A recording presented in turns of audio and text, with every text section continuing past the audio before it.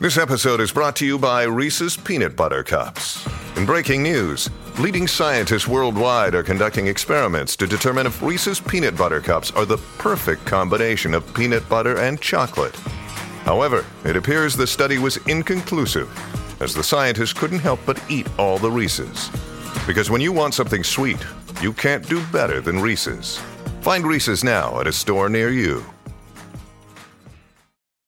I watched the whole of your equivalent to my sermon, and I thought that's absolutely brilliant. I've got to say, mate. Hey, it's been a fascinating series, though, hasn't it? Hasn't it just produced everything we wanted it to?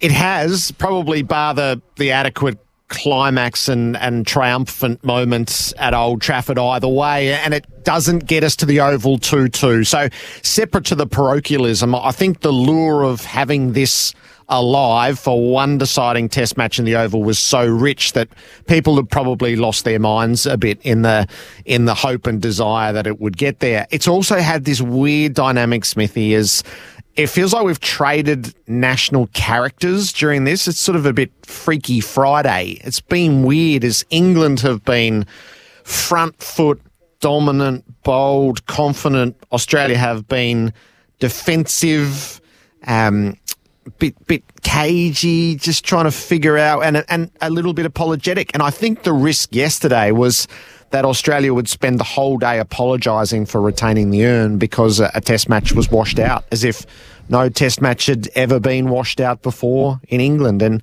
maybe what I found most galling was the exact circumstances had transpired 10 years ago at Old Trafford. England were the beneficiaries of the washout, and they were unapologetic. They were triumphal in rejoicing in England's dismal weather that came to their aid. And then it seemed like it was completely Australia's fault that the same opportunity had opened up for us.